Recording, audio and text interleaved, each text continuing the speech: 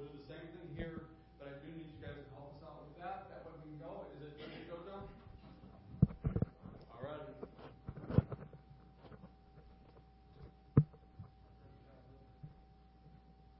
And let me begin. Obviously, same thing for me. Nothing coming out as far as speakers. If it is, it's very minimal. But I want to have a word of prayer for us. So, Father, I want to thank you for all 6 of these who are here.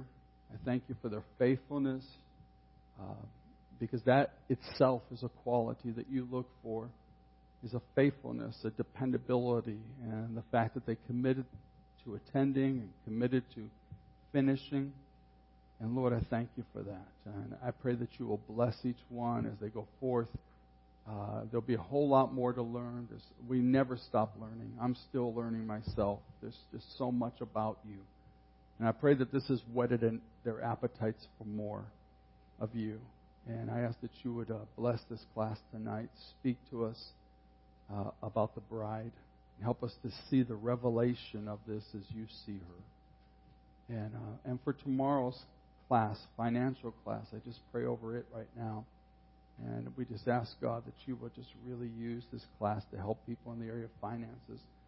Lord, thank you.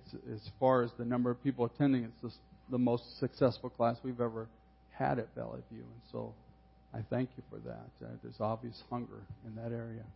And so we pray a blessing on it too, and a blessing especially on John as he spearheads that and heads that up. And thank you for him doing that. In Jesus' name, amen. When we gave the pictures, when I told you about the pictures, how many of you, does anybody here remember how many pictures the Lord first gave me?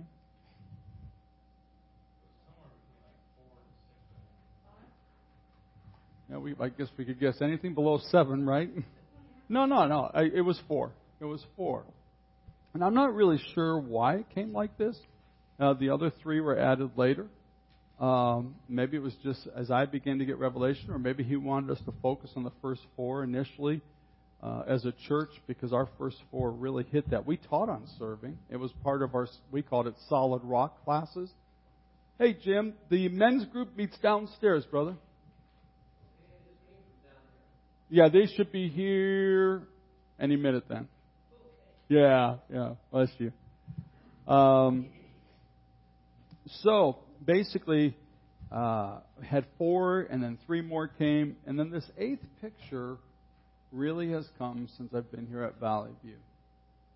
I guess I always knew it. I made references to it, but I didn't see it as a actual value or what the church should look like. But tonight we're going to talk about the bride, that the church is the picture. This last picture is a bride. Now, for the guys in the room, sometimes it's a little harder for guys to wrap themselves and their minds around being the bride of Christ. But it's not so much a gender thing any more than when we talk about the army, which is primarily more men involved. There's certainly women involved in the military, but it's more masculine in nature. And women may have a little tougher time wrapping their brain around that. But in the Word, we're not looking so much at gender. You have to kind of just remove your gender and just get the truths that picture is trying to show. And once I begin to get the picture of what the bride of Christ, what that's supposed to represent, it made my relationship with the Lord that much deeper, because there's really some neat things in this picture. So it's a pretty simple class that we're going to be teaching here on the bride, but there are 3 emphases. We're going to talk about how it's the final picture. Then there's 2 emphases of the bride, and that'll be love, and the second one being holiness. So Revelation 19:7. John, you have the mic in front of you, and what we'll do is we'll just pass it down this way, and then we'll just pass it straight back. That way we're not walking around with the mic, since we. And anytime you and don't turn it off. Whatever you do, leave it on after you're through. So Revelation 19:7. Let us rejoice and be glad and give Him glory, for the wedding of the Lamb has come, and His bride has made herself ready. Okay, just for clarification, who's the Lamb? Jesus is. He's considered the Lamb that was led to slaughter. So it's talking about Jesus. And it's talking about His wedding has come and the bride has made herself ready. That's us. We're the bride. All of us collectively make up the bride. So that's the truth we're getting here. What book of the Bible did he just read from? Revelation, which is a key to this very first point. This very first point is a simple point, but it kind of makes sense why this would be the last picture. Because in the last days, I think that this picture, all the other pictures are still going to be true. We're always going to be a hospital. We're always going to be servants. We're always going to be an army. But it's this last picture that's kind of come into the forefront and has become the emphasis of, or God's emphasis. When you look at the book of Revelation, He mentions this bride. And He doesn't mention the other pictures as much. There's kind of alludes to them. But He talks about the bride. So it's no wonder that it would be a last picture that the Lord showed me, because I believe it has to do with the last days. It's always been the bride, but it's the one that is coming to the forefront. It really became real to me since coming here to Valley View, and largely because Valley View is connected to IHOP, International House of Prayer. And when I went out there, I heard talk for the first time about the bride of Christ like I'd never heard before. I heard Mike Bickle talk a lot, who's the leader of IHOP. Heard him talk a lot about the bride of Christ and the Song of Solomon, which I'm going to share here in a moment in the next point. But all of a sudden, it was just like this picture started coming alive. And a lot of the songs we sing are songs that would be like two people who are in love with each other. The bride of Christ in love with Jesus. It's very personal. It's very, as somebody almost could say, it's almost mushy. It's just full of love for the Lord. It's funny, when we were at the church in Illinois that we were planning, there was a lot of militant songs we were singing. There are tons of songs about being in the army and militant and taking the land. And that seemed to be a real emphasis. But here, in particular, again, we still are the army. That doesn't go away. But the one that God is bringing to the forefront, and this is why it's really important for you guys to get this one, is the bride of Christ. Because we make up the bride of Christ. We're the ones who are making ourselves ready for the groom, Jesus. So there are two emphases. Now, before we go into the emphasis, when you think of a wedding, little discussion here, and the mic will pick up some of it, may not pick up all of it. When you think of a wedding, what do you think of? Anything at all. It doesn't have to, you don't have to even make it fit into this class. Just anything. What do you think of? I like that. Joy. Celebration. Yeah. Joining of two people into one. Yeah. Anybody else? The dress. Good. Good. We're actually going to address the address. We're going to address the dress. Anybody else? Family. Big part of it. Banquet. Yeah. There's usually food. You know, that it's really wild because all my kids, our youngest one's getting married this summer. And I'll probably reference that a little bit in tonight's teaching because that's all my wife is just consumed with wedding right now. I mean, everything's wedding. She's online constantly checking everything out, and they're back and forth. They're on the phone constantly talking about things, and I forgot where I was going to go with this. Anyhow, the wedding. But how they all involve eating now. Well, I mean, whenever we got married, it was like you got a piece of cake and some punch, man. That was it. Enjoy. You know, I'm like it's. And where I was from, Cleveland now, especially because there's a large Catholic population up there, they always did meals with theirs. And us Protestants were the cheap ones. We just had the cake and the punch. But now it's just all gone that way. So, yeah, banqueting. What else? Anything. What's that? Vows. Really good. Vows. I could see there are a whole lot of things that I could add to this lesson later on, maybe. It'll become one of those, where we'll have to divide it into two, because you guys are mentioning several things that obviously the Lord didn't lay on my heart to teach, but good stuff. Especially when you think we're the bride, He's the groom. You think of joy. Think of celebration. You think of banquet. You think of dress. You think of all these things. Think of that in relationship. If we're the bride and he's the groom and there's coming a wedding, then everything we're saying is somehow going to kind of fit into that. The vows that we've made to him and that he makes to us. Anything else? Eternal love. Yeah. It doesn't seem too eternal with about half of the marriages, but it's meant to be that way. Yeah. Anything else? All right. Well, let's take a look at the two that the Lord really laid on my heart. And the one is the one that you just mentioned, Mike. I didn't use the word eternal necessarily, but we used the word love. We used the word love. And Mike, you have this scripture. And if you would, go ahead and say the reference as well. Song of Songs 4:9-10. You have stolen my heart, my bride. You have stolen my heart with one glance of your eyes. How delightful is your love, my bride. How much more pleasing is your love than wine. Now, years ago, we had a guy come into our church. And we were a bunch of young couples. And he taught Song of Solomon. And he taught it as a marriage book. It's really, really detailed. It's actually pretty explicit. I remember there were like 3 or 4 sessions. The last session, we all just as joke, we got really close to this guy. His name was David Barton, and David Barton has gone on to become actually very famous. And he deals with historical stuff and has spoken to Congress and everything else. But he came into our home, was teaching all of us young couples, and on the last one we actually came and we put paper sacks as a joke over our head with little eyes because it was so explicit. It was so detailed, the Song of Solomon. And, of course, he's teaching it. So he's going into all this stuff and saying, this is what marriage should be like. But it wasn't until I came here, because that's the way I always looked at Song of Solomon or Song of Songs. It depends on what version you use, how the title of it. It wasn't until I came here and I went out to IHOP, International House of Prayer in Kansas City, and Mike Bickle was teaching.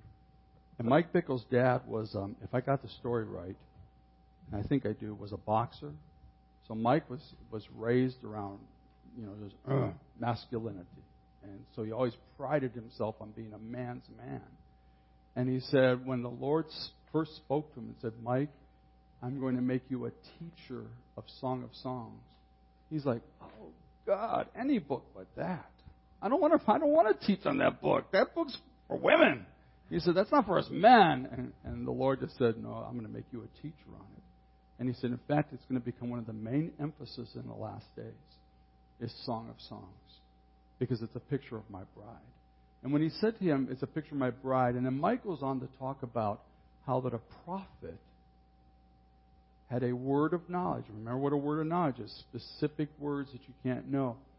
Called him up that day, I think it was. And again, I may not have all the story, the details 100% right, but it's close enough that the gist of it is very true. And this prophet called him up and said, Mike, the Lord just spoke to you, didn't he? That you're supposed to teach something, right? And he said, don't tell me what it is. And he said, yes, he did. He said, now I'm going to tell you what he told you. He told you you're supposed to speak on Song of Songs. Mike says, yeah, and I don't want to. And he says, well, you'll want to. Once you get a hold of this, you'll really want to. And so he's been teaching on it for over 20 years now. So when I heard it, he'd already been speaking on it for a long time. And he prefaces that, and I remember him saying, for all you guys out there, and remember, this was a conference. When I went, there were about 20,000 people. There's now about 30,000 that attend this conference. So there's a ton of people there and a lot of guys. And he said, for a lot of you guys, he said, you may have the same thoughts I have when you first hear the bride and the dress. And he said, it's just hard. He said, but you got to get your masculinity out of the way. And I think he was the one who said, just like women have to get, when they think of army, they can't be thinking feminine. It's you get that out of the way. We're talking about the body of Christ, that we are the bride. He said, once you catch this, you'll fall in love with Jesus. And he said, that's what it's all about. He said, the last day church is going to be a church that is head over heels in love with Jesus. And so that's what's happening in the church. We have, well, I'm jumping ahead of myself just a little bit. So let me just say this. every year in our fast time, we have a 21-day fast that we start off our year with, from January 11th to January 31st. We've done it for 4 years in a row now. Every one of these Januaries, my wife and I, Linda and I, we study the Song of Solomon. We start off the year studying about being the bride of Christ. It's just enriched our walk with the Lord. It is profound what it has done. And so, while my masculinity can maybe relate to being an army, at the same time, now I'm beginning to understand I am a lover of Jesus. I'm in love with Him. I'm in love with the groom as part of this bride of Christ. And it's really this love relationship that the Lord is after. So let me ask you a question here, little discussion. Again, Mike might pick up some of this. I may repeat some of what you say because I have a mic right here that it will pick up if I think it's too soft. Why is love so important in this relationship? And don't look at your notes, all right? Just so I get your feedback. Why is love so important? Anybody?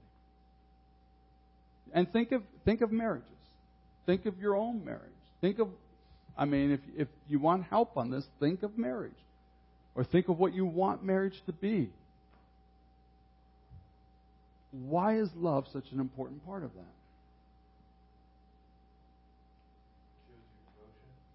Shows devotion. Now, first of all, I guess maybe we should clarify that love can mean a lot of different things, right? Yeah, the same word love can mean tons of different things. So think in terms of devoted type love, marriage type love, what it should be. Anybody else? Why is love so important? Commitment. I like that. You guys are kind of thinking along the same line, but it really has a lot to do with commitment and devotion. Those are really different, but they lead kind of the same thing. A yearning for the other person. That's a good word. That's really a good word. So we have a yearning for Jesus. We have a yearning for God. With these words, we have a devotion to the Lord. We have a commitment to the Lord as His bride. We have a yearning for Him as His bride. What else does love speak of?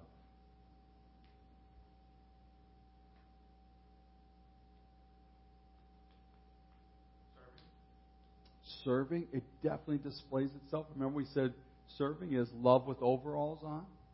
So we gladly serve Him, and hopefully we do it because we love Him. Not because He's up there.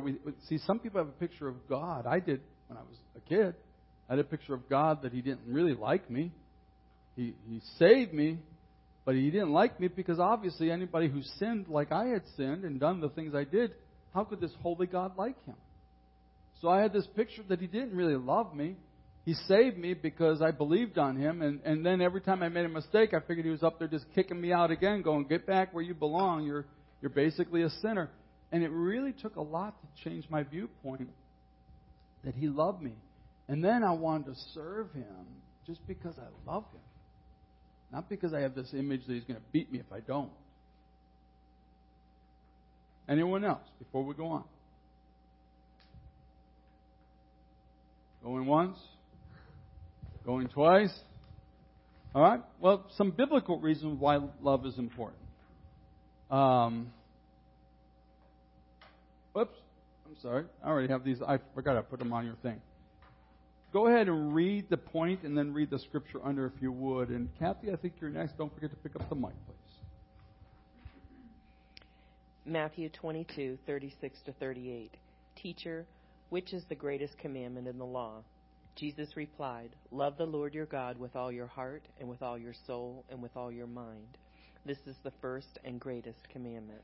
Okay, so why is it so important that we become lovers of God? Which, by the way, a lot of you know Joanne Barger in our church. Joanne Barger one time wrote something, a little thank you note to me, and I just really cherished it because of how she worded it. And it was very simple, very to the point. She just said, thank you for helping us to become lovers of God. Well, that's, Jesus said, if you want to sum up all of the commandments, you can take, where's the Old Testament? Find the end of the Old Testament in here, Brittany. Find where the new covenant begins.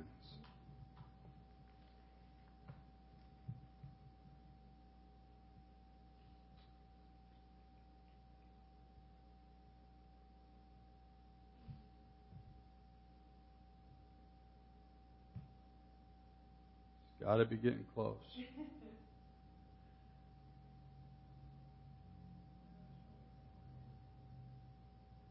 Malachi is the last book, but it's small, so you'll probably see Matthew before you see anything. You don't have to get to the exact page. Just get to Matthew. And when you get to Matthew, that's all right. So it's right about...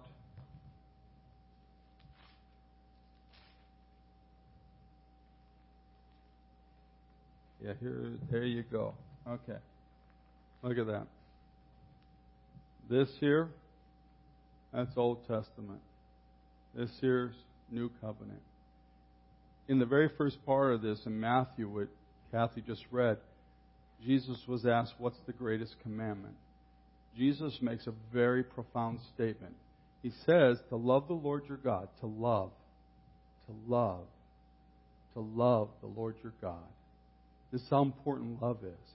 To love the Lord your God with all your heart, soul, mind, strength.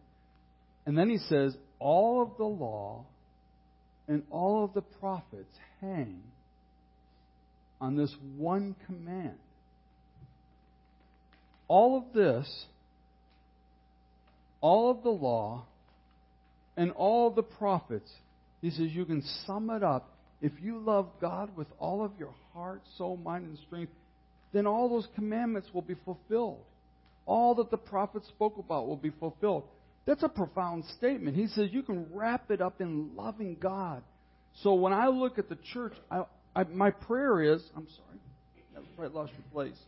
My prayer is, geez, I could have been stabbed by that thing. It looks like a dagger or something. Anyhow, my prayer is that Valley View Church, which is a local expression of the big church, is filled with lovers of God.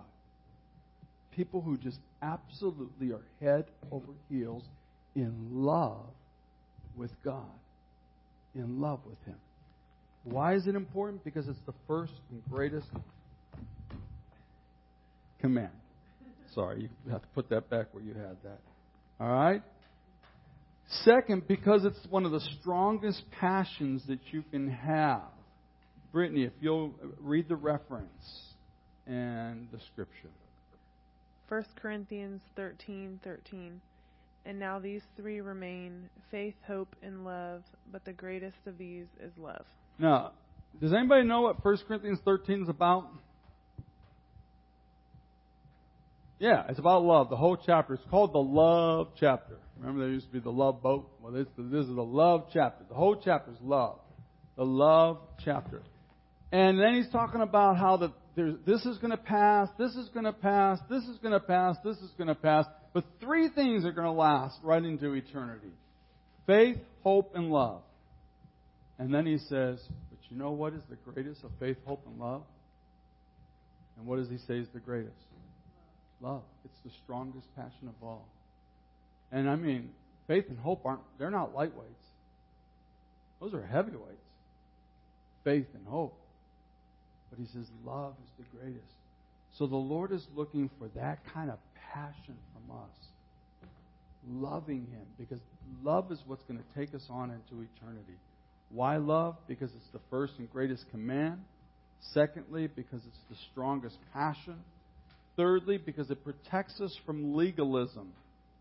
It protects us from legalism. Now, that's a term that maybe nobody in the class even understands what legalism is. Maybe everybody understands what legalism is. I don't know. So let's make sure we understand what we're talking about. What do we mean by legalism? Does anybody want to venture out and give it a try? It's a rigid following of rules for this reason, though. It is. It's a following of rules to be approved by God. In other words, in order to be approved by God, I have to follow all these rules. I have to do this in order for God to love me and approve me. That's legalism. Now, we all want to obey Him. But I want to do it out of love, not because I got to do this for Him to love me and approve of me. Does that make sense? In other words, you love Michael. It's pretty obvious that you love him. And you show it, Mike. Even though he will become like an adopted son to you, you'll become like an adopted daddy to him, provided the Lord continues on with you guys and you do end up being together, providing that. But right now, it looks like it's headed that direction at least. And so it's obvious that you love him, that you show him this love. Why do I keep doing this then? I go off with these stories and then I forget where I was going. Lord, help me out here. Maybe I'll remember where I was headed with that, because there was a reason for that. Thank you. Thank you for reminding me. So, anyhow, you want Michael to obey you, right? Like if you tell him not to do something. But does that obedience have anything to do with your love? No. It doesn't. And I guarantee you for Anna, flesh and blood, this is what's so beautiful about what you do. Is because, again, you're like this adopted daddy. He's like adopted son. But Anna, flesh and blood, she loves him. She loves him. She doesn't always approve. She may discipline him. But even when she disciplines him, does that mean she doesn't love him? No.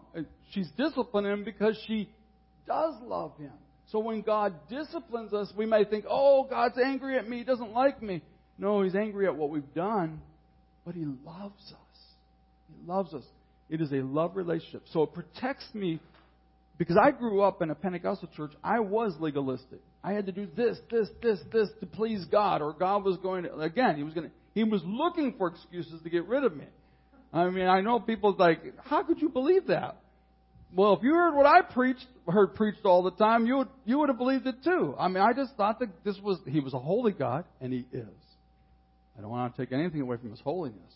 He's very holy. But I could never measure up. That's the whole point. That's why Jesus came, because we couldn't measure up. None of us. And that's where the love story begins. He loved us so much, He sent His Son. So it protects us from falling into that legalism. So look at these scriptures in view of that. We'll let both of you guys, married couple, read each. One of you take each scripture, okay? 2 Corinthians 5:14 through 15. For Christ's love compels us, that those who live should no longer live for themselves, but for Him who died for them and was raised again. Okay, before Dan reads, let's think for a moment about what Becky just read. What compels us? His anger? His threats? What compels us to want to obey Him? His love. Because I know how much He loves me, it makes me want to obey Him. Now, it doesn't mean I always obey Him. I still get disciplined. I still mess up sometimes. But I want to obey Him. Why do I want to obey Him? Because now I no longer have this idea that He wants to kick me out of the kingdom. Now I'm like, He loves me. I want to go back for 1 second. Because I should have emphasized this way more than I did. Look at the scripture right underneath love. Song of Songs. You have stolen my heart, my bride. Who's speaking here? If this is a picture of Christ and His church, and I mean it has to do with regular marriage too, it has to do with King Solomon and his bride, but if it is a picture of Christ and His church, who is speaking here? Christ is. And who's the bride? We are. Look at His words. You have stolen my heart. Can you picture your God going, you, my bride, have stolen my heart. I'm just so crazy about you. I'm so in love with you. You have stolen my heart. With just one glance, when we just glance at Him, He's like, oh, she's looking at me again. See, I look at that, that's how I would react. But when I think God reacts that way about me. So it's the strongest passion. It's not just a first and greatest commandment. It's the strongest passion you can have. He loves me. I want to love Him back. And it protects me from falling into this legalistic trap where I'm just doing things because I have a fear of God. I have a respect of God. And I do fear His discipline in the sense that it can hurt. But I no longer fear His rejection. He loves me. And because He loves me that much, this part's without question. I want to obey Him. Sometimes I'm weak. Sometimes I may fail. But that has nothing to do with my want. I want to obey Him. His love compels me. I want to give up my life for Him. I mean, somebody who gave His life for me. He loved His bride so much that He died for her. Brutally was killed. I want to love Him back like that. Does that make sense to you? Are you starting to see why it's a love relationship? Really more important than anything else. Get that from this whole picture of the bride. All right, there was another scripture. We didn't let Dan read it yet. But look at this. 1 John 5:3. This is love for God, to obey His commands, and His commands are not burdensome. Yeah. In other words, they're not burdensome. It's not a hassle to obey God. I want to obey God. Why? Because I love Him. He loves me. We will also conquer through love. In these last days, if you read the book of Revelation, if you study it, you'll see some things in there that are pretty horrifying that are coming to planet Earth in these last days. But one of the things you'll see are people conquering through love. Again, I'm borrowing that statement, that actual statement I'm borrowing from Mike Bickle. And he was teaching. The first IHOP I went to, he was teaching on Revelation. And he was teaching that the church is going through the revelation, is going through the tribulation. I was raised and taught that we're going to be raptured out. We're going to get out of here before all that bad stuff happens. He was teaching that we were going through it. I was like, okay, I'm going to go with an open mind. I'm going to see what God's saying. I'll have to be honest with you because I was taught one way. There are scriptures I see one way, and I'm taught the other way. I see scriptures the other way, and people say, well, what do you believe? I actually lean toward the fact that we'll probably go through the tribulation. I won't be sad if we don't. If He takes us beforehand, I won't be sad by that. But I happen to believe and feel like I should at least prepare people that we might, and I think probably will go through the tribulation. Now here's the thing. Anytime I ever thought of tribulation before, it struck absolute dread and fear in my heart. It scared the daylights out of me. When my kids, we were at Christmas time and we're sitting there having a Christmas dinner, and somehow the tribulation came up. I have no idea how the tribulation came up, but I think somehow the tribulation came up. It may be because of the phone. And my wife had just got a phone, and the last iPhone has the fingerprint scanner. And my kid said, and you let her get that, Dad? I said, well, she got it herself. I don't exactly tell her what she can get and can't get. He said, yeah, but that's like a precursor. A fingerprint scanner, what's going to be next? And I said, it probably is a precursor. I agree with you. To the mark of the beast, where you won't be able to buy or sell without the mark. I said, I think that all these things are headed that way. And I think that, yeah, it's all part of it. I agree with you. Is it it? No, it's not it. But yeah, it's definitely headed that way. And my youngest daughter said, this stuff just freaks me out. She said, can we talk about anything else? And I said, sure we could. But she was still interested because she didn't let it drop. And so I said, honey, we will conquer through love. We will conquer through love. And then I took time to explain to her what we're going to talk about here. But let's read the scripture first. This is a heavy-duty scripture. This is in Revelation, the same one that talks about the bride coming. So, go ahead, Beth. Go ahead and read it. We'll let you read it. You got it right there. You got the heavy. Revelation 7, 9 through 10 and 14. After this I looked, and there before me was a great multitude that no one could count, from every nation, tribe, people, and language, standing before the throne and in front of the Lamb. They were wearing white robes and were holding palm branches in their hands. And they cried out in a loud voice, Salvation belongs to our God, who sits on the throne, and to the Lamb. These are those who have come out of the great tribulation. Okay. It doesn't really talk a lot here about the tribulation, but these are those who were slaughtered and came through the tribulation and came out of the great tribulation.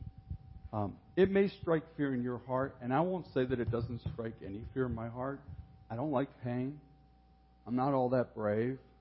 I'm not. And so I think, what makes me think that if this happens, what makes me think that I'll even take a stand if I have to take a stand? If I can't buy or sell? And even if we don't go through the tribulation, there are people today that are living this right now, especially in Muslim countries. Christians right now are living this very thing. I saw 2 videos last week. I saw them. I saw it with my own eyes. That jihadists had put out, and the news organization had an explicit warning. My wife asked me later, she said, "Why in the world did you watch those?" Because they bothered me. And they had a row of men in just a building with a cement floor, all kneeling down, hands tied behind their back. And then they went into their chants. And the next thing you knew, they began to take guns and just blow the back, shoot them in the back of their heads. And I'm watching this. And because of the way my brain thinks, I'm watching these guys who know that it's coming. I'm thinking, what would I be thinking? So this is how my life is going to end. I'm this young, and I'm going to die just because, you know what their crime was? They refused to denounce Christianity and convert to becoming a Muslim. They refused to denounce Christianity. But the second video made the first one pale. I almost hesitated in sharing it with you, but this you need to know. Even if we don't go through this tribulation, there are people today, they'd say, "Hey, look, what does it matter? We're going through it now." And in this one, a man took another guy, and again, praying his prayers, he took a knife to the guy and began to just cut his throat until his head just flopped back. And threw his body down. The body went through these gyrations, and I was just like, "Oh!" And Linda could hear me I was just making these noises, and she said, "What? And I said, I just saw the most horrific video. I don't. She goes, "Why'd you watch it?" And I said, "I don't know why I watched it. I felt compelled to watch it." And there's a part of me that since then has prayed almost daily for people in the world that when you live in America, you just don't think of these things. You don't think of the cost that some people are already paying. That one day, yes, one day we might have to pay. And in my fearful heart, as I sat in that first IHOP conference and heard them teaching on the tribulation, and all of a sudden, he began to say, "But we will become such lovers of God that we will be willing to go through anything for Him." It's love, he said, that will conquer. Not commitment, not bravery, not boldness, not machoism. None of those things will conquer. It is love and love alone. When you love somebody, and he said, think about it, husbands, how much you love your wife. If somebody would attack, how you would be willing to stand in front, even if you're not brave. Why would you do that? Why would you run up there? Why would you take whatever's coming? Because you love her. Well, Jesus showed us this same love. This is what He took for us. And the day may come, may not, but it might come, where you and I are faced with the decision, denounce Christ and live. Denounce Christ and you can buy. Denounce Christ. That's why the picture of the bride is at the end. It's tied in with the tribulation of all things. A picture of a bride is tied in with the tribulation because it is love and only love that will make you do the things, whatever you have to do, to stand for Jesus. And that's what we say, let's fall in love with Him now. Don't wait until that desperate day. And then all of a sudden go, oh, but I got to try to fall.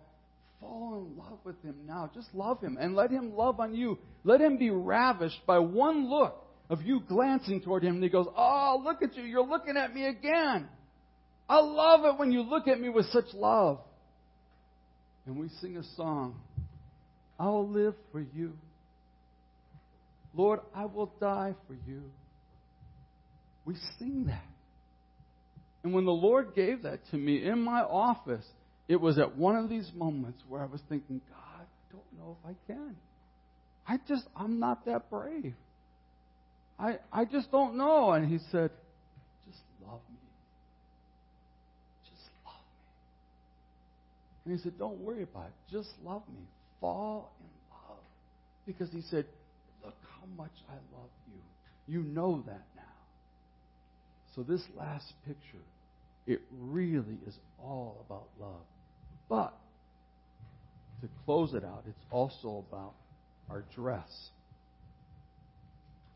The wedding garment. And again, if I could go into my wife, the hours that she's spending planning, the decorations, the this, the that, the this, that. I'm performing the ceremony, and I'm thinking, man, I am getting off easy. It's just crazy to me. And just the thought that went into the dress. Picking out the dress. It's like, us guys, we just don't get it. We just don't get it. Well, look what it says in Revelation 19, 7 and 8. Brittany. The wedding of the Lamb has come, and His bride has made herself ready. Fine linen, bright and clean, was given to her to wear. Fine linen stands for the righteous acts of the saints. And that's actually in the scripture after, it actually tells us that. So, let's take a look at this, because the other part of this picture of us being the bride is that we want to make ourselves ready for Him. We don't want to just love Him. We also want to have a purity about, the dress stands for purity or holiness. So we want to walk in purity, walk in holiness. I'm going to stand before the Lord one day. I'm no longer fearful that He's wanting to kick me out, but I want to please Him. I want Him to go, oh, look how beautiful you are in that righteousness. Walking in holiness. So, point A, with hope comes desire. Oh, let's see. Let me put up here so that you guys can see. Or did I go too far? Did I already have it up there? Purity and holiness. Revelation, we already read that. With hope will come this desire to want to purify yourself. Kathy. 1 John 3, 2-3. Dear friends, now we are children of God, and what we will be has not yet been made known. But we know that when He appears, we shall be like Him, for we shall see Him as He is. Everyone who has this hope in Him purifies himself, just as He is pure. So he says, if you're really believing that Jesus is coming back, it makes you want to purify yourself. Even if you believe the pre-trib rapture, that used to scare the daylights out of me too, because I think He's going to come just like that, and if I'm not ready, I'm going to be left behind. So we want a desire to purify ourselves before Him. All right? Without stain or wrinkle. This is all talking about that dress that Becky, I think you mentioned about the dress. Ephesians 5:25 through 27. Christ loved the church and gave Himself up for her to make her holy, cleansing her by the washing with water through the word, and to present her to Himself as a radiant church, without stain or wrinkle or any other blemish, but holy and blameless. Okay, my question to you before we go to the last point is, how do you get rid of stains? What do? You scrub them. So what's the principle behind scrubbing? What are two? I think of two things. Maybe there's more than two that goes into getting rid of that stain. What's the principle behind scrubbing? Yeah, agitation or friction, and soap, or the washing of the water of the Word. So He gives us the Word so that we know how to be pure. But then He also sends and you have to get this, He sends agitation. The things that agitate us, some of those are not necessarily sent by the devil. Some of those are God sent, because it's the agitation that brings out, you say, well, it brings out bad things in me. Well, that's the whole point. It's so that stain can come to the surface and then we can get rid of it. So He shows me what's in me by allowing me to go through agitation. Things that agitate me. And all of a sudden, oh, that's still in me? That's not good at all. And God's like, yeah, let's get rid of that. He said, I've already saved you and I've already forgiven you. And yeah, you should ask for forgiveness because of what you just said or because of how you acted. But let's get rid of that. It's still in you. So He literally allows these agitations to come so that He can present us without spot. Without spot. He cleans us by His Word, but He also cleans us with the agitation. Well, how do you get rid of wrinkles? Again, I can think of two things that get rid of wrinkles. You're ironing. So what do you do with the iron? What are the two principles of an iron? Heat. He turns up the fire. Again, a lot of you are thinking, well, that's the devil. It's not always the devil. Sometimes it's God saying, you know what, let's turn up the heat and get all this, we want to get rid of the wrinkles. And so He turns up the heat, and then the other thing is, what are you doing? Pressure. You know that pressure that you keep saying, God, take away this pressure, and God's like, can't do that. I'm trying to get rid of some wrinkles. Yeah, but all you're seeing are wrinkles. Yeah, I know. You need to see the wrinkles too so that we can get rid of them. So He uses heat and pressure because this last day, if we're going to be the bride, if we're going to be this bride who has a garment without spot or wrinkle, then He's going to have to send the agitation, the washing of the water of the Word, the heat and the pressure. And those are things He uses for our good so that our wedding garment looks good. You wouldn't want to pay these ridiculous amounts they pay for these wedding garments and then have it wrinkled. Right? So He's given us this robe of righteousness, and the last thing we want to do is go, here I am, Lord. It looks like this shirt, all these wrinkles on. And the Lord's like, man, that's a wrinkled mess. Come on in. I mean, you still got the garment on. Come on in, but you never got rid of those wrinkles. He's making a bride without spot or wrinkle. So not only are we going to be full of love, but we're going to be really saying, God, I want to be pure. I want to be holy. I want to live that way. And I want to do it because I love you.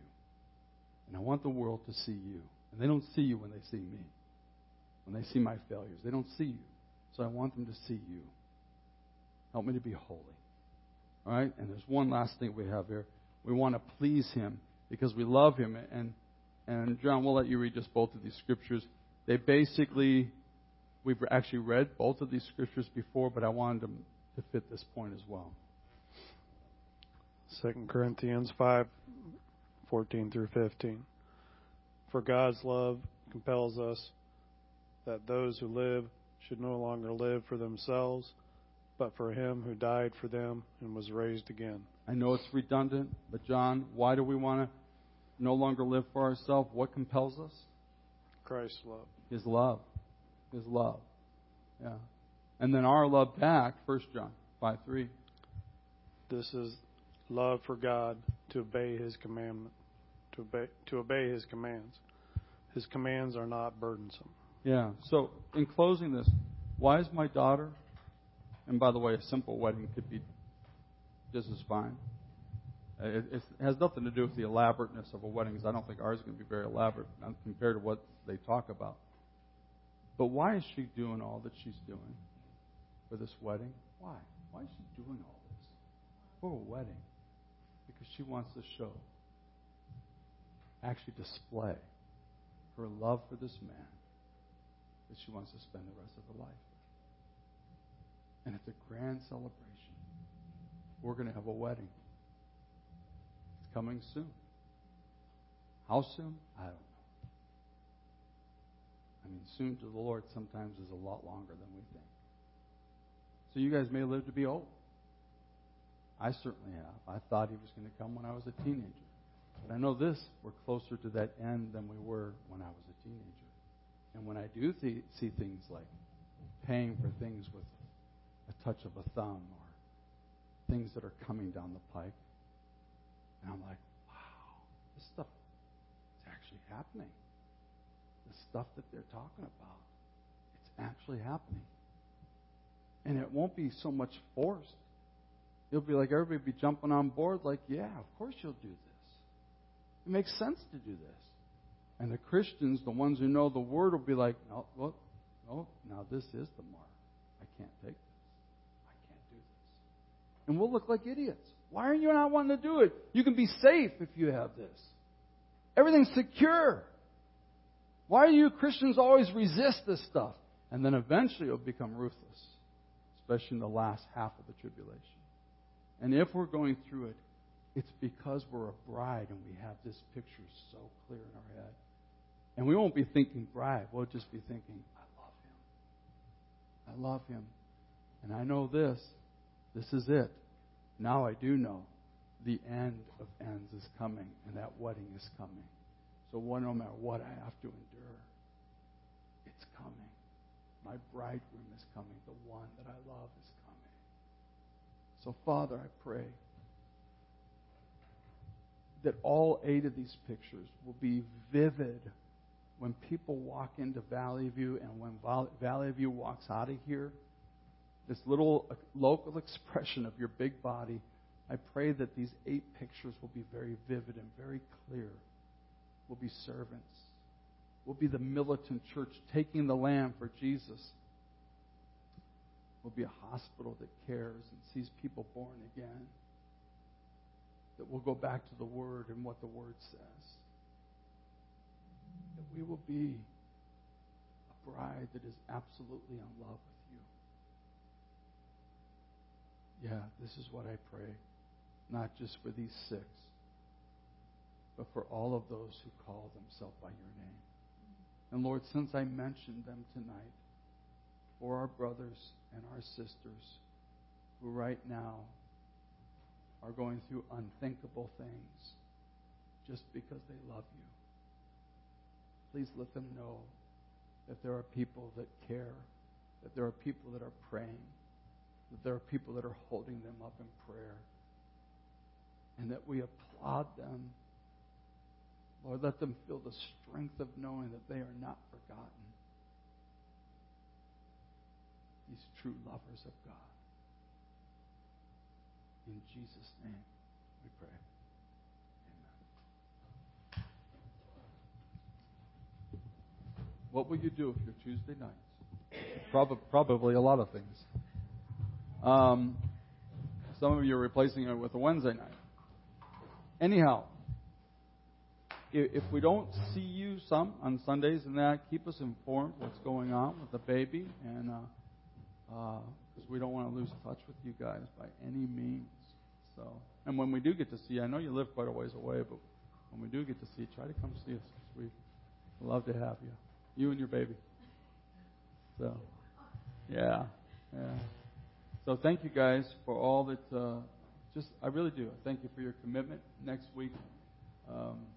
Wish it could have been a little bit better than this, but we'll make it nice. It'll be a nice not fancy. That's the wrong word, because it won't be fancy at all. I'm not going to mislead you. It'll be a nice meal. Just come with a meal, or come for a meal, and but it's a meal to honor you. And we decided this as a church. We just wanted to do this, and we did it last year, and we'll do it. So it'll be right here. Might be up here, might be downstairs. I kind of fear doing it up here because if we spill something or whatever, but we have done some stuff up here. So we'll see. You'll know when you come. If it's not up here, just head downstairs. So 6, and we'll be out by 7 because they have a meeting downstairs at 7:30. It won't be long because they'll be ready to go whenever you get there and ready to eat. And we're not going to be doing any teaching or anything, just kind of letting you know like who excelled in the class. And again, just commending you. We've invited the elders to come too because we want them to be a part of that. So they'll be here as well. So bless you guys. Have a great week. See a couple of you tomorrow. And the rest of you, some of you will see next Sunday, and some will see next week.